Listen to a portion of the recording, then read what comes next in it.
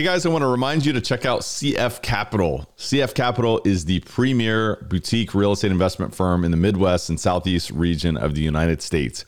We are a national real estate investment firm with a purpose.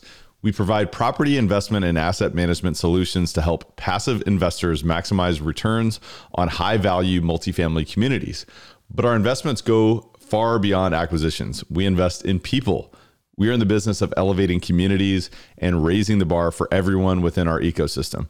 CF Capital is a real estate investment firm focused on the acquisition and operation of multifamily assets.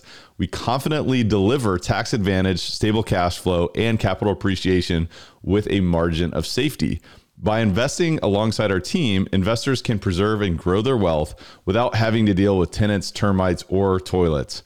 Investors come and stay for the outsized returns we create in our deals while appreciating the ancillary opportunity to make a bigger impact that only CF Capital can provide. If you're an investor and want to invest with us, here's how. Learn more about CF Capital at cfcapllc.com or by simply clicking the link in the show notes of this episode. We will see you on the inside of this powerful community, so let's elevate communities together. I would say understand the way banks work. I'm talking banks as an investment, not banks giving you loans necessarily, but the way a bank works, and then also understanding the private equity position. Those are the two biggest things, because banks make their money lots of times off fees. Private equity group, they don't just make the return; they charge fees for this stuff, right? Underwriting fee, they charge points in, which is like 2% up front, 2% out. My sister does house flipping in Michigan, and she has a guy she uses, and he gets 50% of all the profits because he's the money guy. Welcome to Elevate, the masterclass where we dissect the elements of exceptional achievement and lifestyle design with a focus on personal growth and real estate investing. Now, here's your host, Tyler Chesser. Elevate Nation, welcome back. This is Tyler Chesser. I'm so thankful to have you here, and I'm blessed and grateful to be sitting with Mark Kenney today of Think Multifamily. And Mark is one of the most respected voices in the multifamily real estate industry. So you are in for a huge treat today. Today, you are going to learn about the patterns of the most successful investors, what they have done over the years, timeless truth, timeless wisdom that the most successful investors utilize to optimize the way that they invest in real estate. You're also going to learn about what they're doing in today's marketplace and interacting with the challenges of today, the opportunities of today, and how we're looking forward, how we're looking around the curve for the next phase of opportunities. You're also going to learn about the mindset of this individual who has acquired over 18,000 units, over $1.5 billion worth of assets under management, 25 years as an investor. You're going to learn about the mindset that interacts and leverages adversity, challenges, setbacks, failures. You're also going to get some advice that Mark Kenney would have given his younger self when he got started 18,000 units ago. So buckle up, because today's podcast is extremely, extremely valuable. Elevate Podcast is all about mindset, mind expansion, and personal development for high-performing real estate investors. I'm your host, Tyler Chesser, and I am a professional real estate investor and entrepreneur. It is my job to decode the stories, habits, and multifaceted expertise of world-class investors and other experts to help you elevate your performance and lifestyle. Are you ready to take it to another level? It is time, so let's raise the bar today. I'm excited to bring this podcast to you today. The only thing I ask for you is for you to pay the fee, and that is to pay it forward and share this episode with one person. All you have to do is grab the share link in the podcast app, wherever you're listening or watching this podcast. Very, very easy to do that. If you've done that in the past, I just want to thank you so much. And I'm asking you to do that again. The only way that we can continue to grow is if we earn the value of your introduction. So the fee, again, is to pay it forward. Please share this episode with one person. I want to thank you for that. I also want to welcome you. If it's your first time listening to Elevate Podcast, it's time for us to pour into your cup. It's time for me to bring massive value to you. So I want to thank you for spending time and investing in yourself today, investing in your mindset, investing in your own personal development, because your success is a lagging indicator of the way that you're investing in yourself. So I want to congratulate you for showing up, and I want to ask you to give us a rating, review, and don't forget to subscribe to Elevate Podcasts so that you can be notified of future opportunities to invest in yourself. And the highest performers one of the big patterns is that they continually invest in themselves. They know that there is no finish line. They know that there always is another level, and there's another level for you today, and we're going to reach that level today. So I want to introduce you to the individual who has joined me today. His name is Mark Kenney. He is a seasoned real estate investor, coach, two-time best-selling author, and co-founder of Think Multifamily. He started his apartment investing career over 25 years ago as a side hustle, working over 80 hours per week in the corporate world. He has purchased over 18,000 units totaling over $1.5 billion in assets across 14 states. He has a desire to help others learn how to get started and go bigger with apartment investing. He's a graduate of the Michigan State University in accounting and as a CPA. He has also provided IT consulting for 20 years and leverages his vast IT experience to bring new creative technologies that will help others in the multifamily space. He has worked for organizations such as KPMG Consulting, EDS, SAP, HP, and founded Simplifying IT, which provided IT services to Fortune 500 companies. So if you are ready to up-level your game, if you are ready to elevate your performance, today's episode is for you. So without further ado, please enjoy this game-changing conversation with Mark Kenney. Mark Kenney, welcome to Elevate. How are you? I'm doing well, Tyler. Thanks for having me. Well, we were just talking before we got started here, and now I'm learning you're a twin, your wife's a twin, I have twins, so we're in this little, community here. So we've become much closer friends in the matter of 5 minutes here, so I appreciate that. But I'm excited to introduce you to Elevate Nation. And as we dive into this conversation, why don't you talk a little bit about your upbringing, your backstory, so that the listeners can really understand who you are and where you came from? Sure. So I grew up in Michigan. I live in Dallas now. One of 7 kids. My dad he was a firefighter, became fire chief, but also worked at a lumber yard. So he was gone sometimes up to like 100 hours a week, trying to support the kids. And really, we had a place to live. We had food, more than a lot of people in the world, but that was about it. Anything else we wanted, bikes, shoes, we were buying ourselves at a pretty young age. And as you mentioned, I have a twin brother, identical twin brother, Michael. And we're like, man, this kind of stinks, man. And every time my dad would come home, all he was doing was working on cars or washer and dryer breaking or a toaster or whatever. And so nothing really happened as far as we got into real estate, but it wasn't like we had somebody else in our family or a friend or anything like that. Both my brother and I are more kind of analytical in nature. Both were CPAs for a while and things like that. But seniors in college, we were like, man, people need a place to live. So we started looking at real estate. I took my dad along with us, great guy, but my dad never bought anything as an investment in his 83 years of life. So probably listened to the wrong person, but nothing was a good deal. Nothing made sense. Didn't matter, how good of a deal it was. So my brother and I kind of started looking at some properties on our own. We got a deal and we closed the deal, then told my dad we closed on the deal after the fact, so he couldn't talk us out of it. And started buying kind of small properties, 2 to 4 units in Michigan. And that was a senior in college, and we started buying, kind of more of those smaller properties. I got married pretty young. My wife and I were buying smaller properties. And then I was a CPA for a while, did IT consulting, had an IT firm, and continued to buy, but all small deals, like I said, 2 to 4 units. And then 2013, my IT business was doing well. I mean, for all respects, I guess, but my life was kind of completely out of whack. I had people in India and Australia and Switzerland and in the US, and phone was going off 24 hours a day. Literally probably worked, 90 plus hours every week, sleeping a few hours a night consistently. And my wife was like, hey, this isn't actually going that well, so kind of ultimatum. And so a friend of mine was doing a syndication, just a fancy word for raising money from people to buy larger properties, in this case, multifamily property. I invested as a passive investor first with him and said, hey, this kind of makes sense. And my wife and I were like, we looked at a lot of different other opportunities to invest in, start some other businesses, and we decided to go kind of full in on the multifamily side. And then since then, we're in 14 states, done about 18,000 units, and about $1.5 billion in total assets, I guess, thereabouts. Yeah, that's amazing. And thinking about that, really growing up with one of 7 kids. I mean, I can only imagine, the level of resourcefulness that all of you had to develop early on. And it's interesting to hear about your willingness, you and your brother's willingness to get into the real estate game as, was it seniors in college, so early to really start buying duplexes and quads. What was your perspective at the time? How did you know that was going to be a valuable strategy to at least start cutting your teeth on? Just curious. We had no idea what we were doing really at the time. And I didn't like the stock market even then. I wasn't following, I wasn't that knowledgeable about it, frankly. But even then, at a pretty young age, I'm like, this thing doesn't seem to make any sense at all, which it didn't and still doesn't.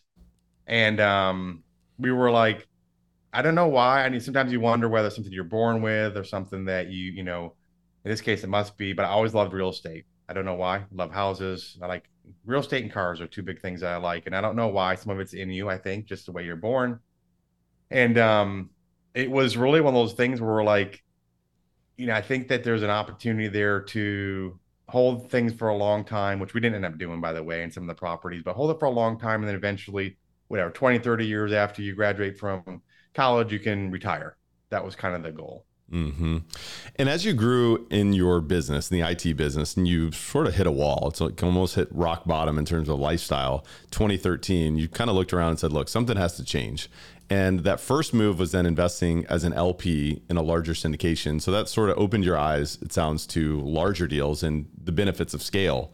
So talk to me about where you took things from there, because at some point you obviously formed Think Multifamily. So I'd love to know when that came into the picture as well. Right. So I invested in a few deals passively through my retirement funds. I had a fair bit. Well, I had some money saved up just from my IT business that I would do accept IRAs and things like that. And again, I didn't like the stock market. So we did that for a couple of years. In 2015 is when we started doing our first syndication on our own. And it was 64 unit. Then we did 208 units, then 254.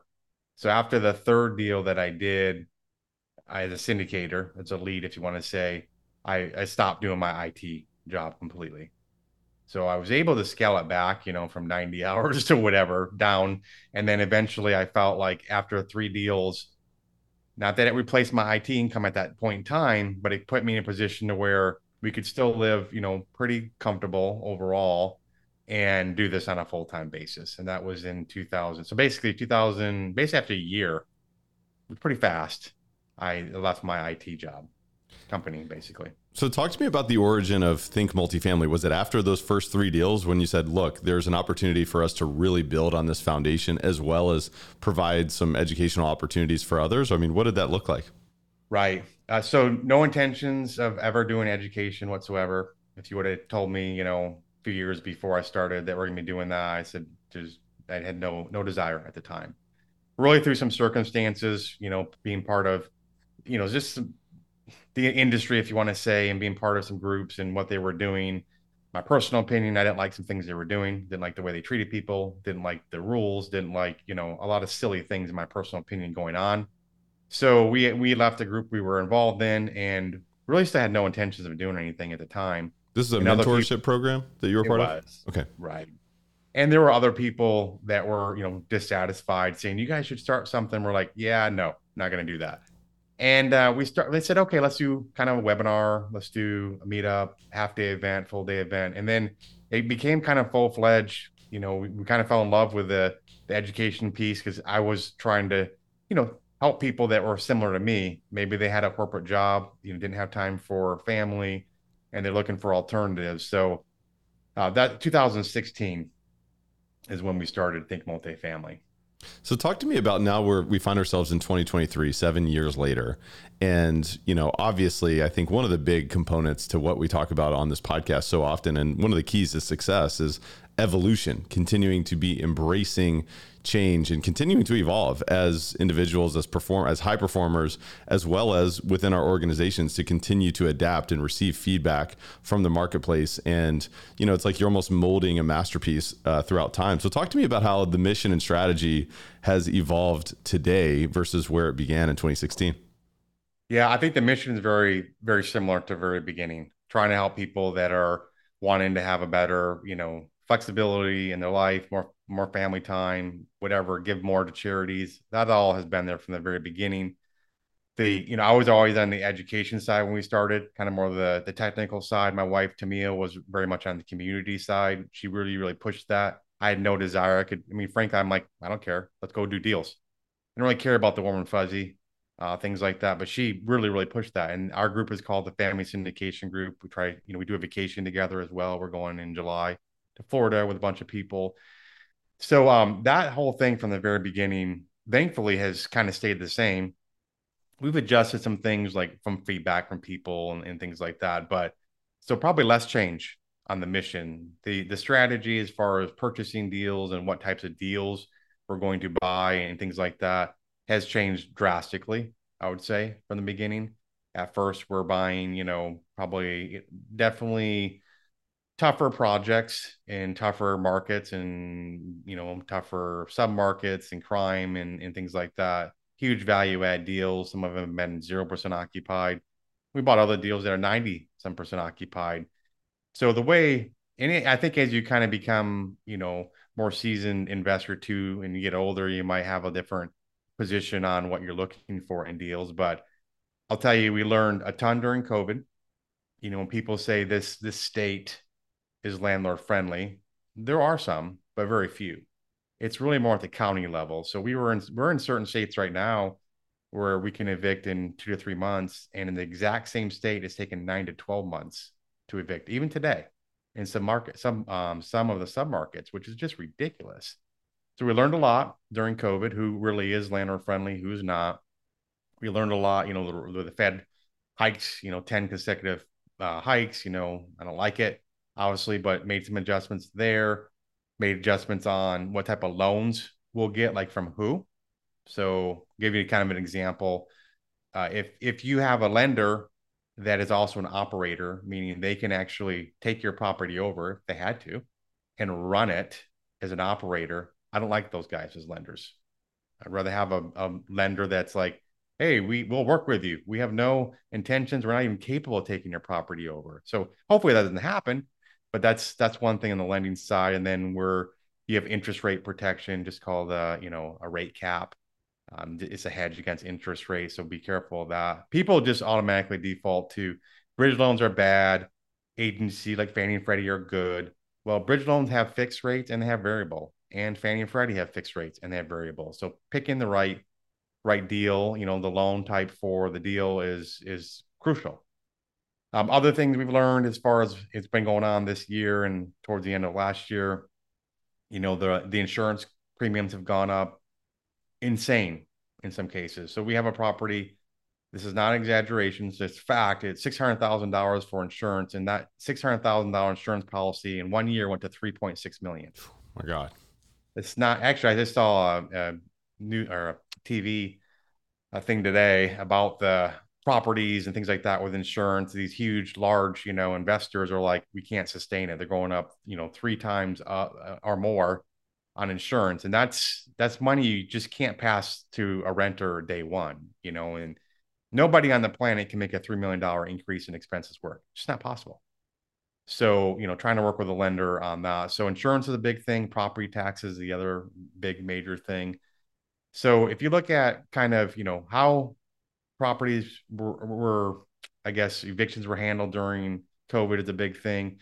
The whole understanding loans inside and out is very important. Understanding which parts of the country have super high insurance premiums continuing to go up. It's not regulated. They can do whatever they want. And then how the property taxes are kind of handled. So those are some things that we've kind of adjusted. And then we do a lot less of those distressed type deals. You can do really well with them. I don't like them. A lot of headaches. We had a deal actually that, it was 0% occupied and one of the properties, and the other property was really low. And we did a bunch of CapEx and vandals came in and caused $1 million of damage to the property. So just those headaches associated with it. And you're also waiting for lenders to reimburse you for, CapEx, and that can take, in some cases, months to get reimbursed. So you're floating money out there. So a lot of lessons learned. We definitely adjusted. I like the newer properties, all things being equal. We're not typically buying Class A properties, but we're, the 60s, 70s properties, while you can do fine with them, I don't like those as much anymore. So what I'm reading between the lines is many lessons learned. I mean, throughout the years, 25 years as an investor now, 18,000 units involved in so many different submarkets. I mean, there's so many different nuances in real estate. And so, a lot of times on a podcast, you'll hear generalizations about certain topics and say, well, like you said, this is a landlord friendly state, so this is where we're going. And I think what I'm reading between the lines is someone like yourself who has so many reps in this business, you're involved in so many different projects, good, bad, and ugly. It's all about the particulars. It's hyper local in all aspects. And one of the things that you just mentioned there in terms of insurance, this is one of the biggest challenges that I think the real estate industry is facing, that it's not really, I don't feel like we're talking a lot about solutions, because it feels like no one really knows what the solution is here, because it's gotten to a point where it's either killing deals or it's putting deals that have been put together into a place where there's absolutely no way where people can take on these premium increases. So what are you seeing on the horizon in terms of potential solutions for the issue at hand in terms of insurance? Yeah, so we're doing, we're getting master insurance policy. That's one where you have a bunch of deals all together. We have that in the works for us as Think Multifamily. So a couple options, in some cases, not a lot of options, but there are some property management companies. So if you go look at our property management company for an area, and all things being equal, if the property management company has a master insurance policy, and give you an example, we had one that we were kind of between two PM companies. One had it, one didn't. Well, they saved us $438,000 a year. That's a big number on insurance. So that's one way to get it down. Our insurance broker we use, OB, awesome, love them. Done a lot, all our deals with them. I'm on my 120th deals. Like you said, definitely some lessons learned. And there are certain parts of the country where the guys over there have been very creative. Dallas has gone up significantly even here, and they've been creative getting some relationships going that have helped a lot. And in fact, there was a post on Facebook. A friend of I know that's a syndicator. He's like, hey, who's using someone for insurance? And I referred him over to Matt Sudica at OB, and Matt saved $100,000 a year on that policy in the Dallas area. There are other parts of the country, frankly, and I'll just say it, parts of Florida right now, as of right now, I don't see any relief, like zero. So that's not just for multifamily, it's also for homeowners. So that could change. A new carrier comes in there, or, there are less weather related events happening there. But right now, that's the one area that not seeing a lot of relief at all. And, the big topic over the past year, as you mentioned, has been interest rates. We went from one end of the spectrum to the other, and who knows, maybe at some point that pendulum swings back, because of some requirements based on what's happening in the banking system and so forth, to keep things moving. But what is your outlook in terms of interest rates? Do you expect us to see some cuts here in the near future? And also, how are you approaching financing new deals in today's market? Yeah, so the latter question first. The financing, a lot of it, we're looking at that the deals that seem to work for the most part are loan assumptions. So we take over somebody else's loan, typically at a lower interest rate. The leverage is a little bit lower. It's going to be, right. But you also want to know whether there are options for like a supplemental loan, which is kind of like a HELOC on your house, if you want to say. So most deals right now, if you assume them, the supplemental loan, if you can get it, doesn't look that great, because the lenders they still look at interest rates and things like that. But you can get it down the road as well. So you want to make sure, if you're looking at that, the lender allows for a supplemental loan or not. Interest rates, they'll go down when, I don't know. I think a lot of people that are, do this for a living have been completely 100% wrong on everything, and continue to be wrong. I think this next one will be interesting. If a pause will be a good sign. If there's a hike, then, I think the rest of this year is, kind of not great, obviously. And I think that, this is my personal opinion, next year being an election year, I do think we'll see some sort of changes going on just because of, hey, look how great we are now. We brought this to this. I mean, I don't even know what the Fed's purpose is anymore. If you're not controlling inflation, then maybe you're doing something wrong.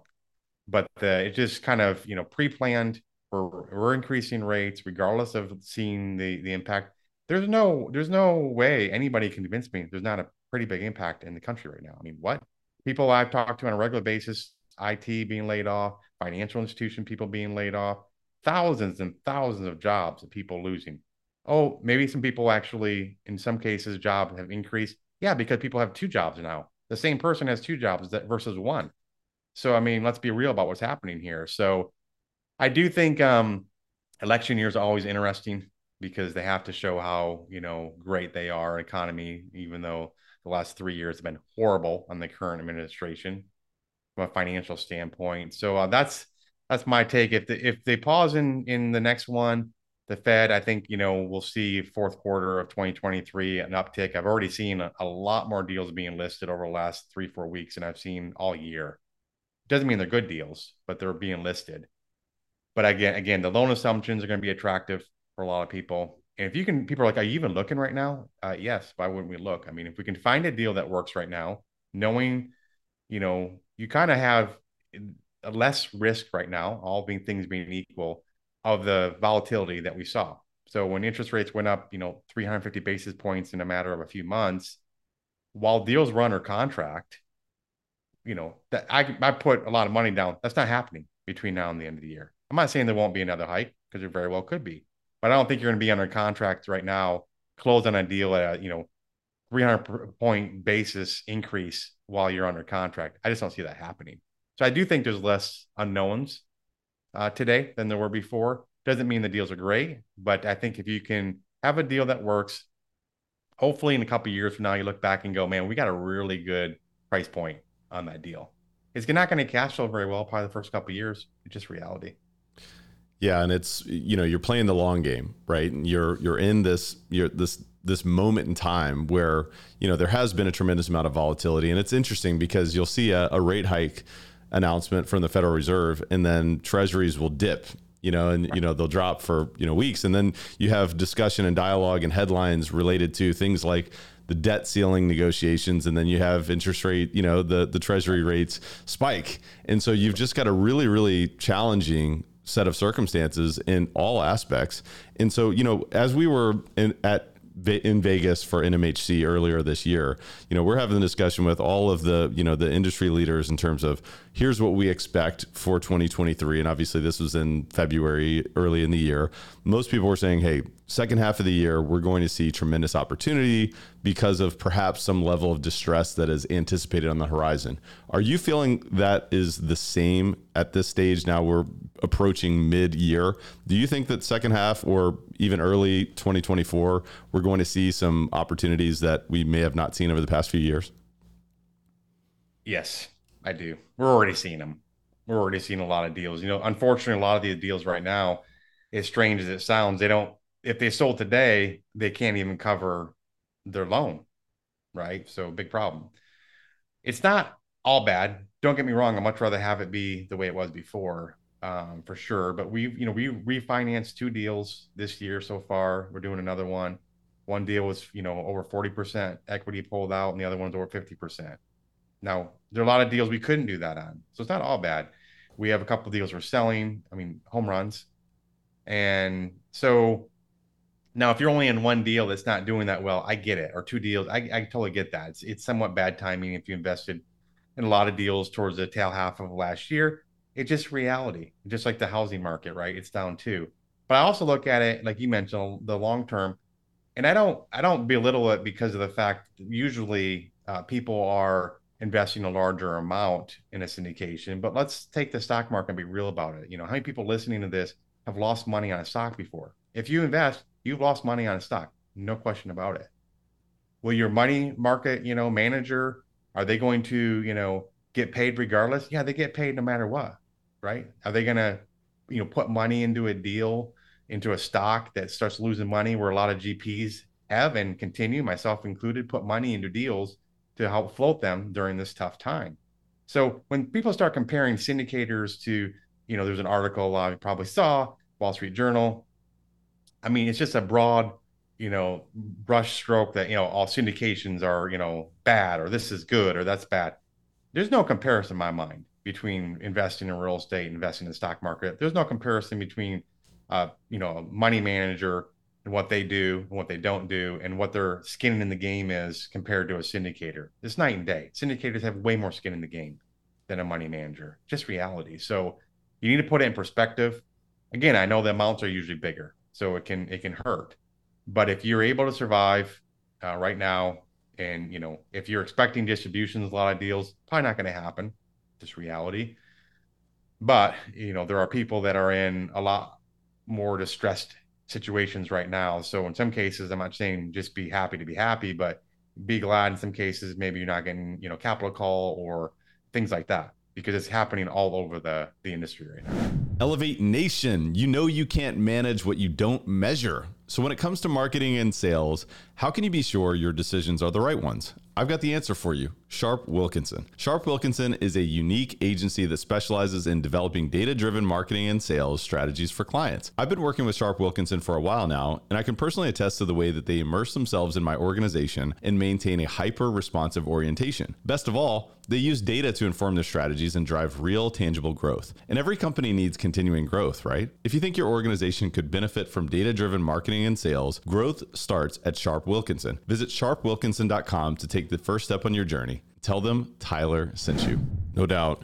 And it's great to have that perspective from you. I mean, obviously, with being involved in so many deals yourself and working with so many others who are involved in so many deals themselves, you have a vantage point that most do not. So it is reassuring to hear that from you. And it's also, one thing that I think is it's so important is that it, like you just described, it is impossible to time the market. What is possible is to play the long game and to have time in the market. And, I'd love to switch gears just slightly and just talk about that time in the market. And over time, you start to observe patterns. When you work with so many different investors yourself, and as yourself, a long-term investor with so much skin in the game, what are some patterns that you've identified that correlate with some of the most successful real estate investors over time that go through challenging times, they survive and advance to the other side, and they also optimize, the harvest periods? I mean, talk to me about patterns of the most successful investors that you've observed over the years.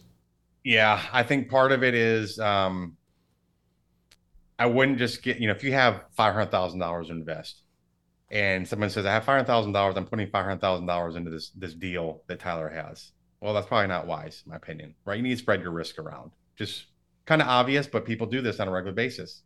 And so, another deal will come along. Don't get pushed into a deal. Don't feel like you're being, you feel like you're pressured to invest in a deal. I just frankly wouldn't do it. This is maybe not totally towards your question, but investing in people that do it on a full-time basis. I started out, I had an IT business. A lot of people in our group, they have W-2 jobs. I get all that. But we've also made a switch this year and towards the end of last year where we have, full-time asset managers that's all they do. They don't do anything else. They don't go raise money. They don't go find deals. They're 100% dedicated to asset management. Where before, a lot of people they're asset managing a property, but might go hunt for deals and things like that. So having full-time asset management, understanding how well capitalized your GP team is. If there's a need, the GP team isn't required to put money into deals. Now, all things being equal, that's the default, at least in our group, if you can do it. So making sure they're capitalized and maybe able to put some money into a deal to help float it if needed. I think investing in deals that if you're going to do distressed deals, I would say, I don't know what the right number is, but maybe 1 in 5 deals you would do. I wouldn't get in the habit of just doing all distressed deals. I think you run the risk of you can have some home runs for sure, but you also run the risk of, some issues. This one is probably number one, because as I've gotten older and more educated, even on the banking system and private equity and things like that, if you have an opportunity, it's my personal opinion, right? An opportunity to invest in a deal that has more of a fixed return versus a variable return that may or may not happen. And you can put yourself in a position as an investor to sit in front of other investors. So this is the way private equity groups work, right? Let's just say, for example, we have $10 million to raise. Private equity group comes in and says, we're going to give you $3 million. Well, They're going to make a pretty high return off that. Not as high probably on paper, if you want to say that the limited partners could make, but let's just say pretty high return. And what's going to happen? Well, they're going to get paid typically monthly, where if you're an LP, you may or may not get a distribution, and that private equity position will get paid before any limited partners receive a penny.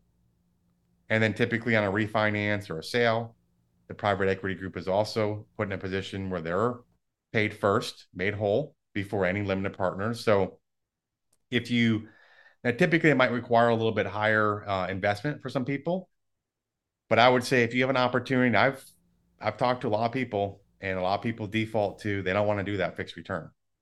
They want to, roll the dice. And I had a lot of conversations last year. How have I changed my investment strategy over the last even year to 18 months significantly? And I think some of these people probably wish they would have listened, but it's their decision, right? And like to your point, it's a long-term game. Maybe they're going to be totally fine on the back end, but I would like to have some deals right now paying me monthly cash flow with a pretty nice high fixed return, and things like that. So those are probably some of the key things I've seen. And then not being impatient. Some people just freak out, right? And if you're also an investor, you can ask questions. You should ask questions, obviously. But if you're considered, and if you are pretty a high maintenance investor that's just kind of a pain in the butt, I have people that won't even let invest in deals because they're pain in the butt. Frankly, I don't mind questions. I don't mind good questions, asking questions, even if the question's like, hey, from a newbie perspective, pretty easy going. But there are some investors that just like, it's not worth having them in a deal. So those are probably some keys as a limited partner that I would say look at. Yeah, and be easy to do business with, right? At the end of the day, I mean, because again, this is a long game, and if you're being unreasonable in terms of the types of questions or the volume of questions, and perhaps it's not easy to do business with you, and it's very difficult to scale with that many folks as a partnership. But in terms of the pref equity piece, I guess, are you suggesting as an LP, if you have the number of dollars that can put you in a position to be a pref equity requester or LP, you're saying that that's a great position to be in? Or are you suggesting for the general partners to be seeking pref equity? I mean, talk a little bit more about that. As a limited partner. So you might not have the money to put in a private equity true position, but let's look at it this way. A lot of people offer up to the investors. You have the option of a fixed return, let's say it's 10%, a fixed return of 10%, or you can just roll the dice and see what, we think we're going to make more than that. We think, right?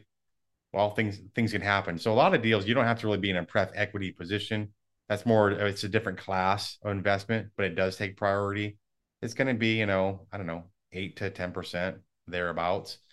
And I'm just saying in some cases, if you say, well, hey, I need to make more than that. Okay, great. But I would do some like that. And you could look back and go, man, they made 20% return. I could have, yeah, exactly. But you could be in a situation you're in right now too, where the property value is much lower than it was before, but you're still receiving your monthly check. So I would mix it up. Even as a young investor, I mean, pick a number.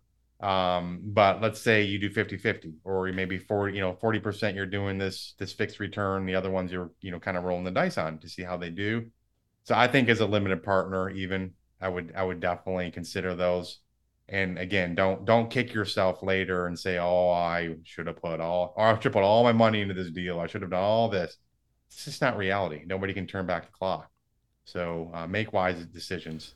One of our big philosophies with CF Capital is just thinking in bets, thinking in terms of some probability. And, it's almost like as an LP, you're thinking from a higher perspective. You're thinking about your portfolio truly as a portfolio. You're diversifying your participation. Perhaps in some of your opportunities, you are participating in that upside, and you're rolling the dice a little bit to say, hey, you know what? I think it's more likely, or perhaps it's more likely to go after that upside. Then in this opportunity, it's more, advantageous or beneficial to capture a more concrete lower return that is, sitting in a preferential position. So I think that's valuable stuff. But, I'd love to ask you that question that I just asked you in terms of patterns in a slightly different way. And I think that you might enjoy this. But thinking about yourself, 25 years as an investor plus 18,000 units, What advice would you give your younger self about optimizing the way that you're investing in real estate? I would say understand the way banks work. I'm talking banks as an investment, not banks giving you loans necessarily, but the way a bank works, and then also understanding the private equity position. Those are the two biggest things because banks make their money lots of times off fees. Private equity group, they don't just make the return, they charge fees for this stuff, right? Underwriting fee, they charge points in, which is like, 2% up front, 2% out. My sister does house flipping in Michigan, and she has a guy she uses, and he gets 50% of all the profits because he's the money guy. Well, he also like he takes his like 10% out like right from the beginning. So if you're like $50,000 loan, he gives you 45,000, charges interest on 50,000. Like, I mean, it's just the more I've studied banking a lot, and I'm not an expert in it by any means, but I can tell you I'm way more educated than I was before. Understanding the way banks work and then the leverage piece of it. So if you can get like a line of credit, you want to be cautious with this, but let's just say you get a line of credit even today at 7%, whatever, HELOC loan, whatever it is, and you can make even fixed, say a fixed return of 10%. Why wouldn't you do that? Now, you do have the risk that the deal doesn't perform, but you're putting yourself, it's all risk adjusted, right? You're putting yourself in a position to where you're in a class that sits in front of all the other investors. It's limited how much, it's usually about 20% of the overall raise that will sit in that class. So this whole in term of arbitrage, right, where you're making money off the spread of interest rate, I wish I would have known that when I was younger. That's the one thing I would have really, really wish I understood better. I love that. Thank you for that advice and giving that advice to your younger self. How are you going about further educating yourself on all of these components? Is it truly just time in the market activity, or are there any books or resources that you're looking at?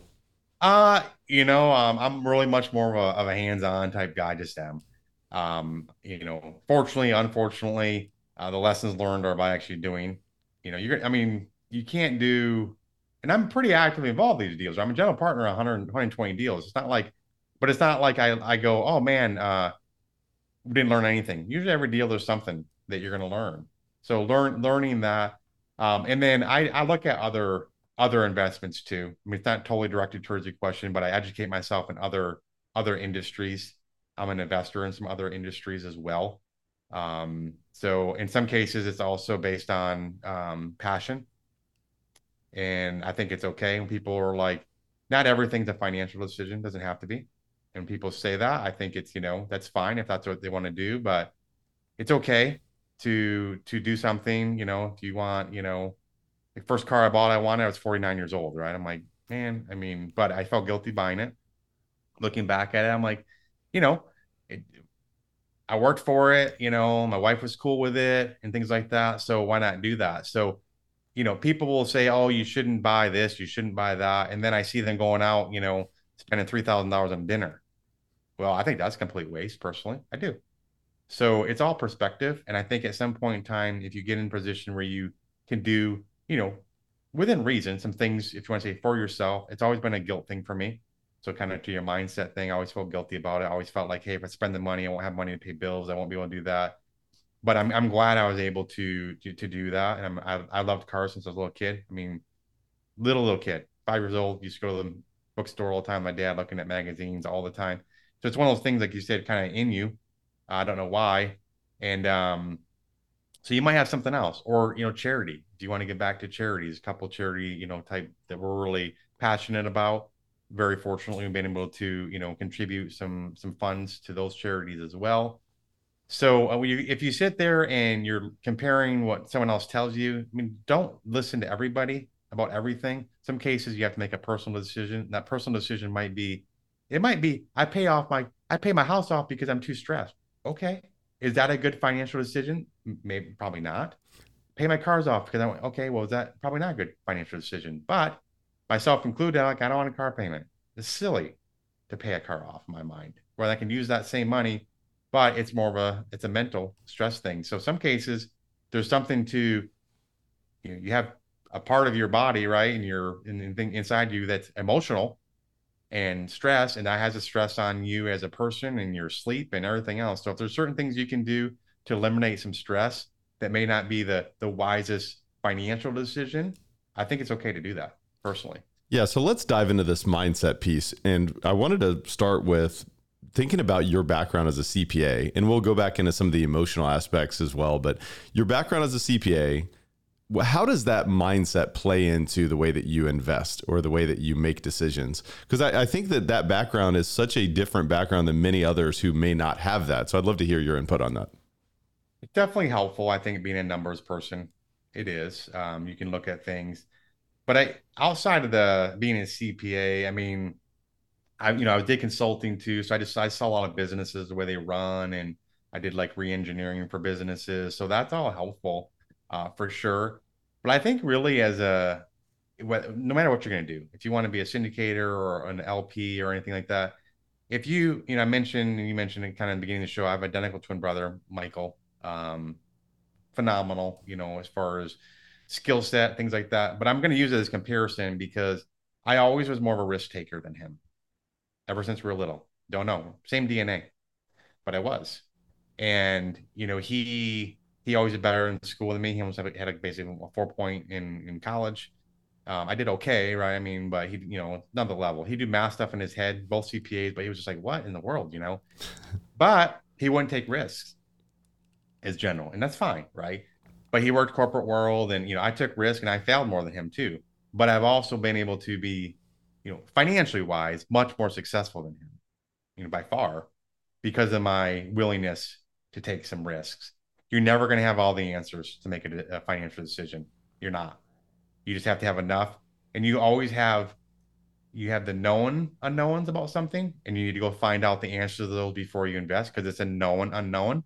And then you have the unknown, unknown, right? Where you're like, something's going to happen when we close this deal. I have no idea what it's going to be. Just like when we did IT, like something's going to happen when we go live. We don't know what it is, but all the things that the known unknowns up front, get answers to before you make a financial decision. And then you just have to live with the fact that there'll be something coming up that you're never going to have the answer to up front. And you either have to make a decision to move forward or not. But there is no question, if you are not a numbers person at all, you need to understand, in my personal opinion, at least the basics of what to look for in a deal, the trends, what is out of whack for rent growth, what is out of whack for economic vacancy, all these things. You don't have to be an Excel wizard or a CPA or anything like that. You do need to understand, my personal opinion, financials, even things like, without going into a lot of details, accrual-based accounting versus cash-based accounting, drastically different. You don't have to be an accountant to understand those two very basic things, but you should understand those things as an investor. I totally agree. And when I think about what you just compared in terms of yourself and your identical twin brother, obviously it's very interesting to hear that because, as you mentioned, the same DNA and the different sort of thought process, but you have achieved a certain level of success financially and otherwise that may be on a totally different paradigm as your twin brother. And one of the things that you just shared there was about failure. And it feels like failure is a central component to success in many aspects. I mean, I feel like that's one of the patterns that I've observed over the years is that folks who succeed at a high level, they fail fast, they fail forward, they embrace failure, and they course correct. So I'd love to know from you, I mean, do you have any favorite failures that you've encountered over the years? Yeah. And I'll answer just a question, but even put that a little bit more perspective, my brother, because when people, use excuses, so we grew up in the same household, obviously. We went to the same high school. In 4 years of college, we had the exact same classes, 100% with the exception of one class. So we had every single class together.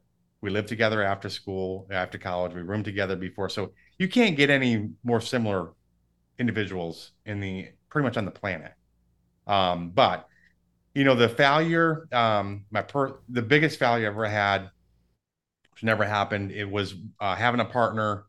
This was like 7 years ago. That was a property management company. He was he was a syndicator and the general partner in the deal and things like that too.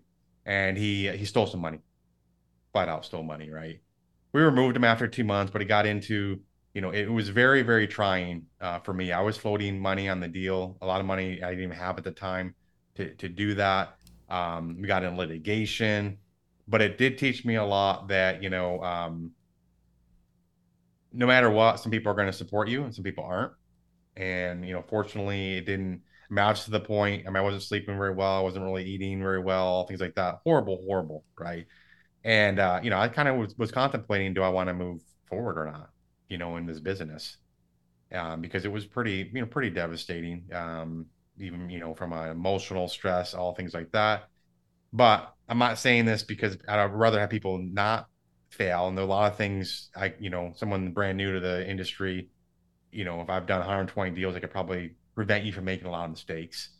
Doesn't mean you won't make any, but I think if you really want to be able to deal with things, like my son will say, "How do you not super stressed about this?" I'm like, fortunately, unfortunately, I've been through a lot of stuff. Just reality. Been through a lot, been able to navigate a lot of things, right? I've had those failures, I've had mistakes that have been made, I have had, all those things. And it doesn't mean you never get stressed or, life is easy, 100% of the time, things like that. But it does allow you to really look at things and put them in perspective. And the other thing, pretty much the older I've gotten to, and if you're young, probably can't really relate. But if you get older, you're gonna get to the stage. I said my dad 2 years ago passed away, and I turned 50 then too, so it kind of reflected a couple double whammy in a way. And I'm like, okay, these things right now I'm dealing with in my life or business, things like that. At the end of my life, is it really going to be that important? Yes or no. Some cases, yes, it will. Some cases, it won't. And then, if it's not, then okay, then I'm not going to stress about it as much. And I'm not just saying this to say it, but can you honestly look at yourself in the mirror, honestly, and say, I did everything I can.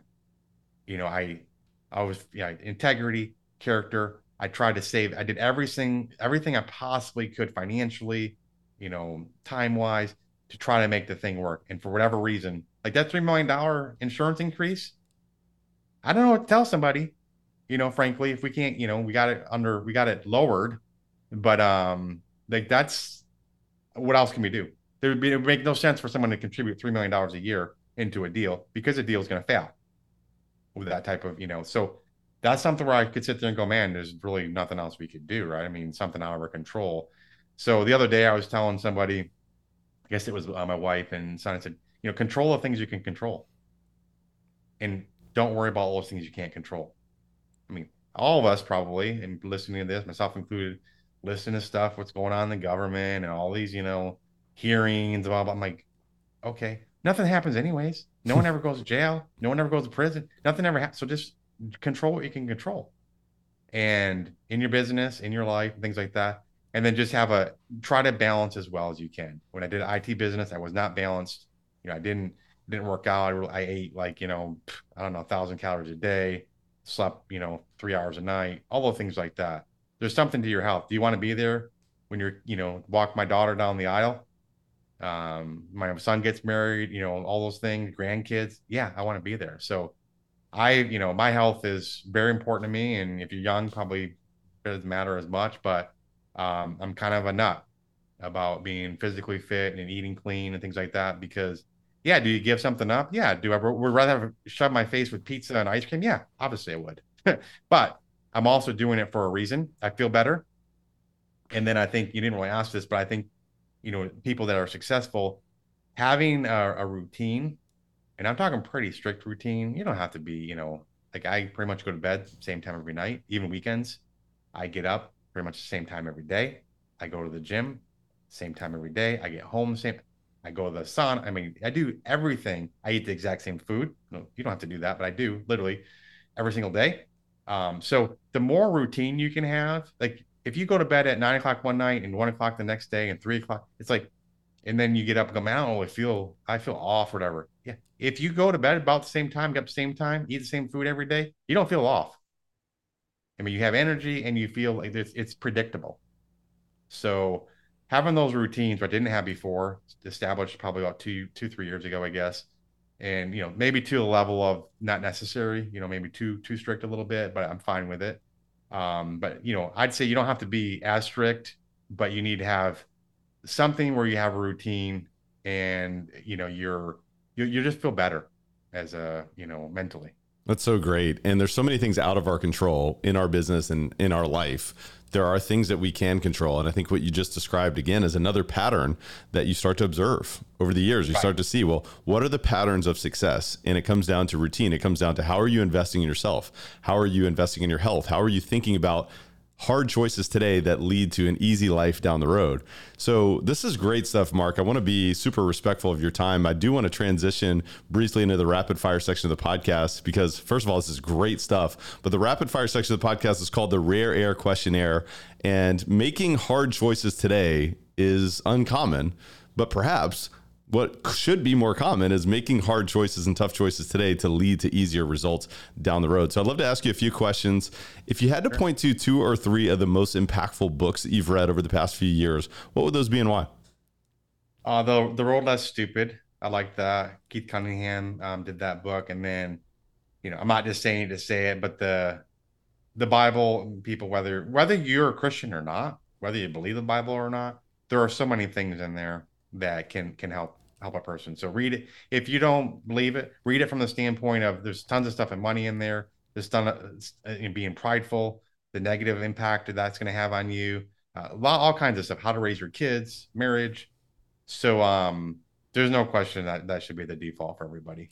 Yeah, and I might suggest that folks even just check out Proverbs, the book of Proverbs, for some deep, timeless wisdom. But in many aspects, the Bible would be referred to as kind of the owner's manual for life, so you can look at it from a practical perspective as well. So great stuff. But aside from what you just shared right before we transition to the rapid fire section of the podcast, what would you say is the biggest way that you elevate your life on a daily basis? Or it could be what you already shared. It really is the working out because it gives me a big mental break, and then eating clean. Doesn't mean you can never cheat, but I mean eating clean. My body feels so much better now. Not just saying I had some tests done. I was like 17 years younger than I am, but it wasn't just because of the things I do.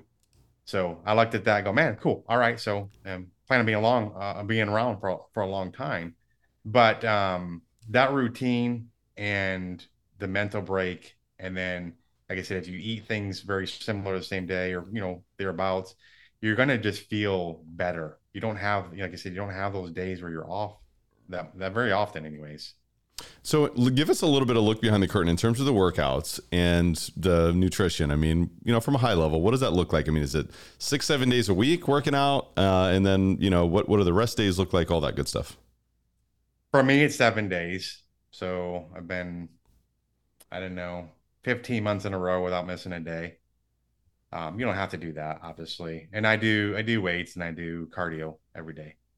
Love it. So, and then with the food, I weigh my food. I don't think you have to do that, but I weigh my food. But it is a good idea to do that initially to see what you're getting. But I'm eggs, Greek yogurt. I'll eat beef, but kind of leaner beef, avocado. I eat peanut butter.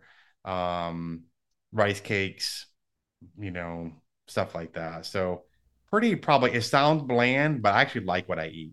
I didn't before. I eat a lot of veggies, hated veggies before, but it's pretty much like my whole stack. I have all these 1 ingredient foods, right? So I'll make my own. I make my own sprouted wheat flour bread and a bread maker. I know what's in there. I look at these other things. Why are so many ingredients in here? Right. So, if I make a pancake, I'll make it out of, just 1 ingredient, basically. Those type of things. And you can add things like, I don't add sugar to things. My son got coconut sugar, I think is what it's called. So you can add that to something as an alternative. So you don't have to be, super, super strict. But I think just cutting out some things. I started out cutting out a few things and kind of got to the point where, it's just kind of a lifestyle now. I still weigh my food after a few years. And, but that, what you're getting when people are like, oh, I can't lose weight or I can't do that. It's like, you're probably eating more than you think you are, or maybe actually in some cases not eating enough, which sounds strange, but it's true. What's the biggest way that you elevate others around you, Mark?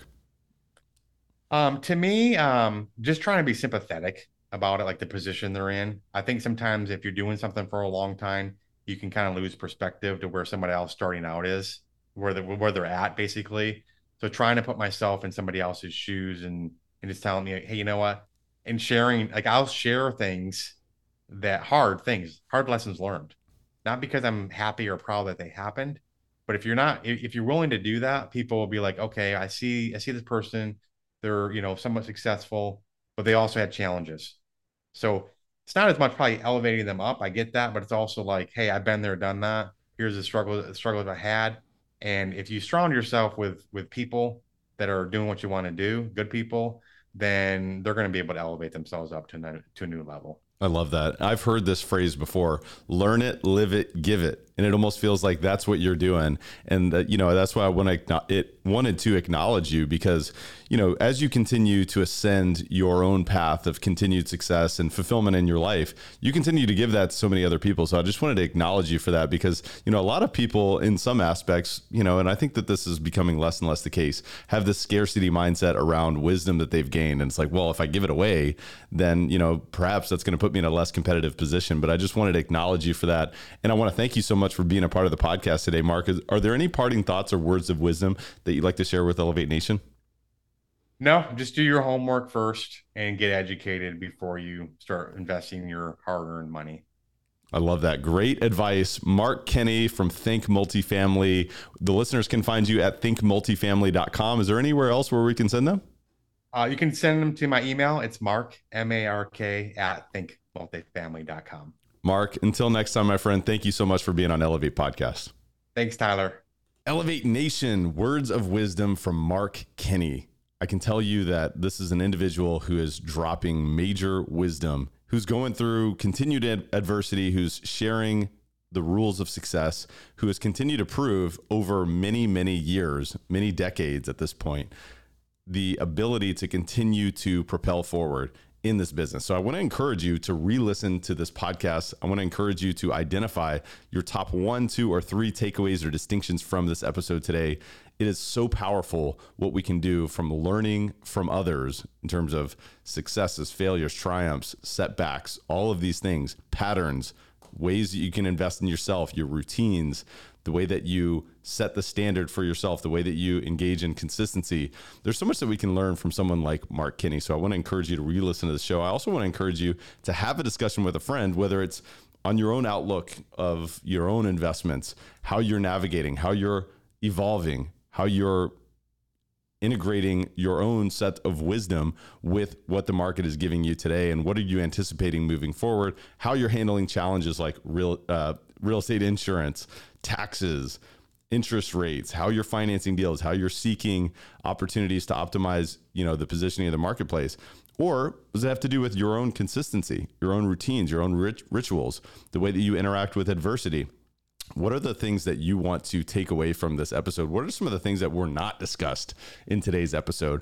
I want to encourage you to jot those down, have a discussion with a friend, and pay it forward by supporting them and helping them take away some wisdom from today's episode. I just want to thank you so much for listening to today's podcast. Until next time, Elevate Nation, we will see you next time. Thank you for listening to Elevate.